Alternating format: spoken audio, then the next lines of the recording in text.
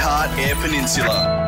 Coming up, concerns are plenty on the EP following the first ever Bush Summit, and the SA Masters Games are coming to the Spencer Gulf. Hi, I'm Jackie Lim with iHeart Eyre Peninsula, your weekly local news wrap for the Eyre Peninsula and surrounds.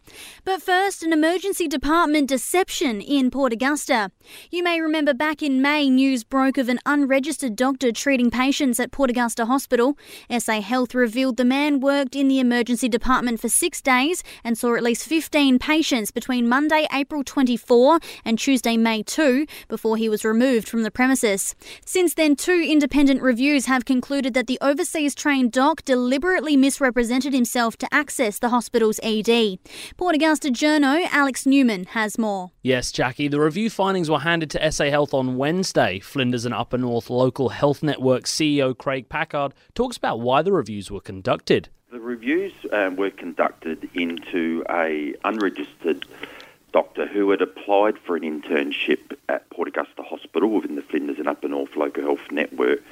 And the reviews were to focus on the processes and why and how all of that come about, that he was able to access the emergency department where he was working over those days, and to understand what the systems and processes that needed to change were. The reviews have found that he intentionally lied about his registration status and criminal history, and that he repeatedly deceived staff about the progress of his registration application. There were a number of recommendations. There were 2 separate reviews conducted, one around the whole process of someone coming into an internship process, accessing our departments, our accommodation services, and then a separate review that focused mostly on doctors applying for our medical internship programs. Now that the recommendations have been passed, a number of changes are needed to prevent the incident from occurring again. One of the biggest learnings for us, and forms part of the recommendations, is to adjust the preemptive nature of our services to attract and onboard people into our health services. And so what I mean by that, it's about ensuring that there are still well scrutinised applications, interview processes, and also then onboarding to ensure that everyone is checked and not taken just on merit that they will do the right thing. So a lot focuses on the recruitment processes into our positions in our hospitals. The doctor remains unregistered and is under investigation by the Australian Health Practitioner Regulation Agency. Thanks for that one, Alex.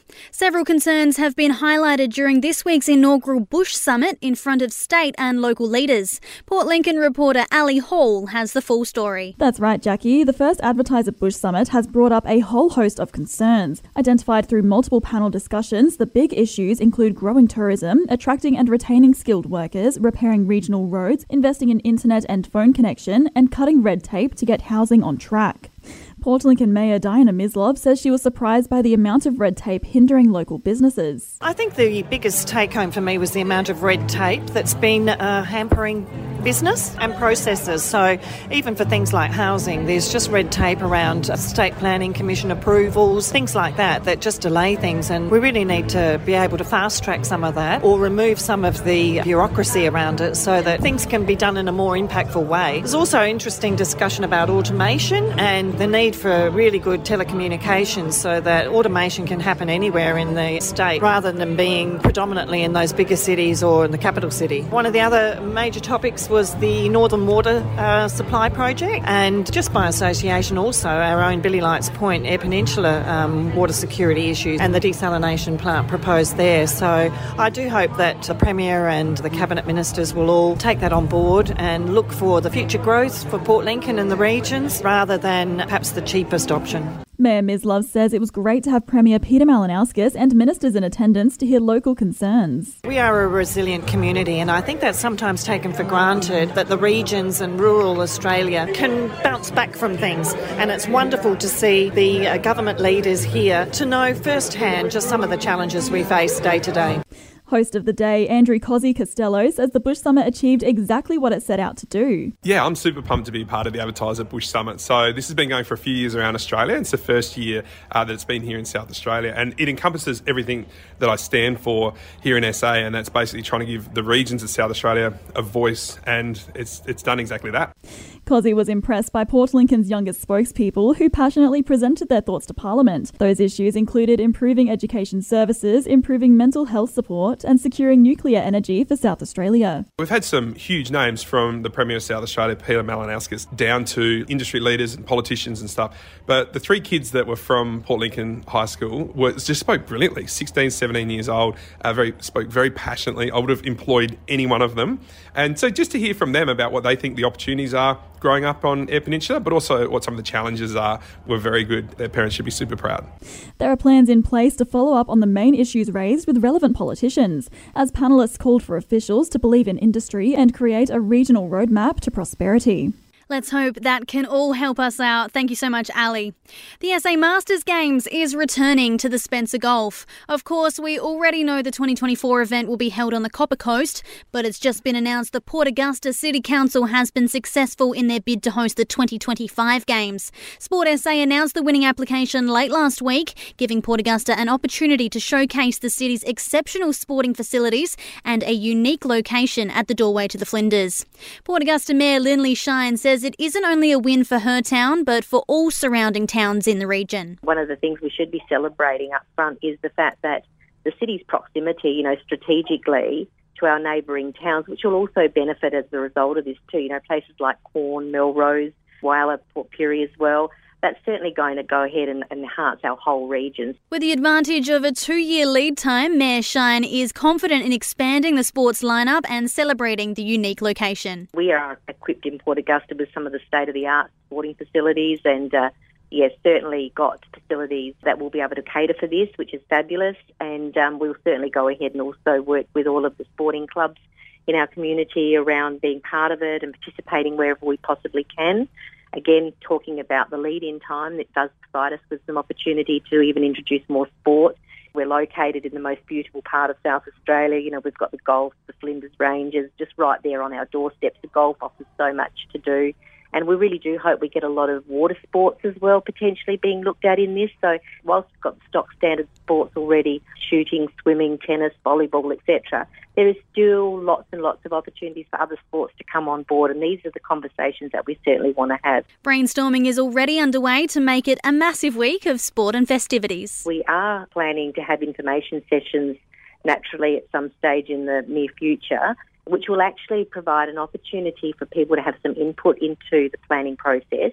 So I really do encourage people to look out for those. Just to get the ball rolling, Council has gone ahead and has a dedicated section on our website already, which is titled The Masters Games. We look forward to seeing everyone out cheering for the 28th Annual SA Masters Games in Port Augusta. iHeart Eyre Peninsula.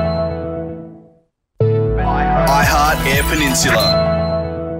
A low-level nuclear waste dump planned for Kimber in the Eyre Peninsula will not be going ahead. The federal government scrapped the concept after the federal court upheld a challenge from the local Indigenous community.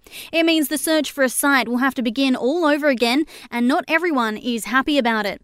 Our reporter Sam Talbot has more. That's right, Jackie. Rowan Ramsey, federal member for Grey, has called the government a mob of cowards, and he says that they're sacrificing Australia's interests and that their decision is pure politics. It's ripped the carpet out from underneath this town that has worked for 8.5 years to win the rights to host this facility. And I think it's all orchestrated. Shift Eddie bumps out the road in front of the Voice referendum that we're heading for sometime later this year when the Prime Minister tells us when it is. But they are determined not to have any altercations with any Indigenous groups around Australia at all, full stop, and we're one of the casualties. He says it's been particularly disappointing for the 61.8% of people in Kimber that voted for the facility because of just how far it's progressed, and that process has taken over 8 years. There are people that have made business decisions on the back of the fact that this has been through both houses of Parliament. This was supported by both sides of the political fence.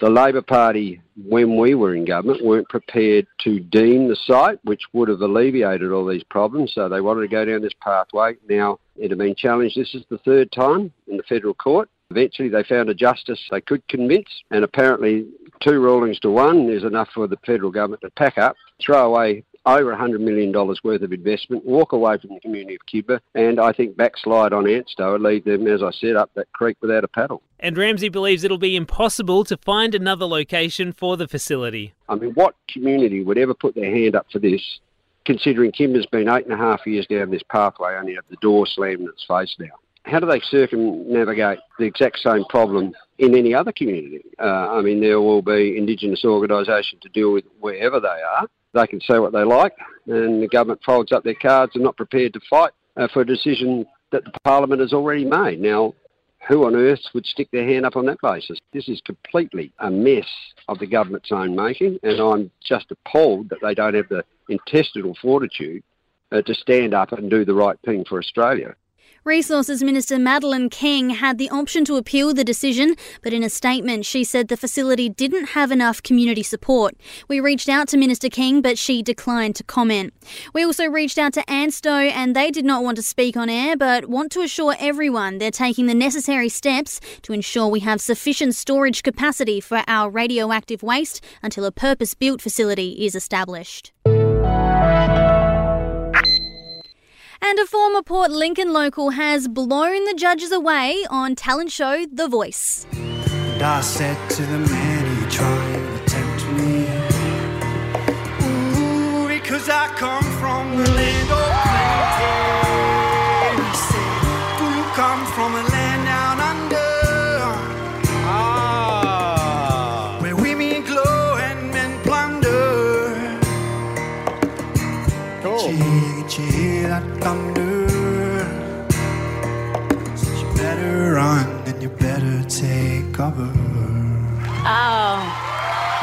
Nick Cunningham turned all 4 chairs at his blind audition with a haunting acoustic rendition of Down Under by Men at Work.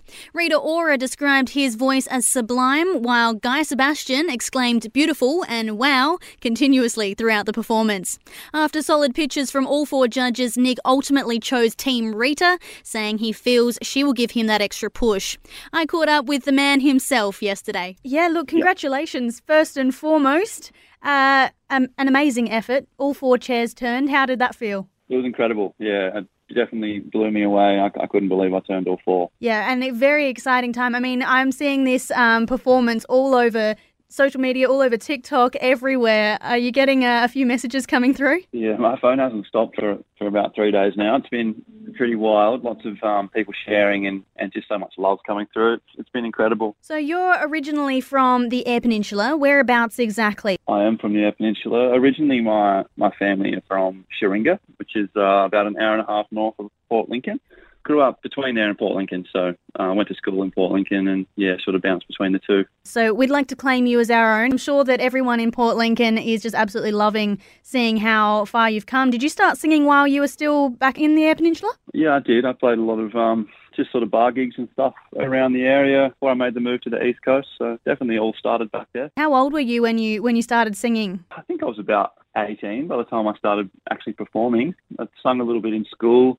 And once I sort of turned 18 and could go out and be in venues and stuff, I started to just play gigs locally and it kind of went from there. What were the nerves like sitting facing all the backs of those chairs? Obviously, normally you've got smiling faces looking at you. Yeah, it was definitely a different format to what I'm used to. It was pretty terrifying, but I just sort of tried to play the song as well as I could and didn't think about it too much, to be honest. How does one learn to play the guitar like that?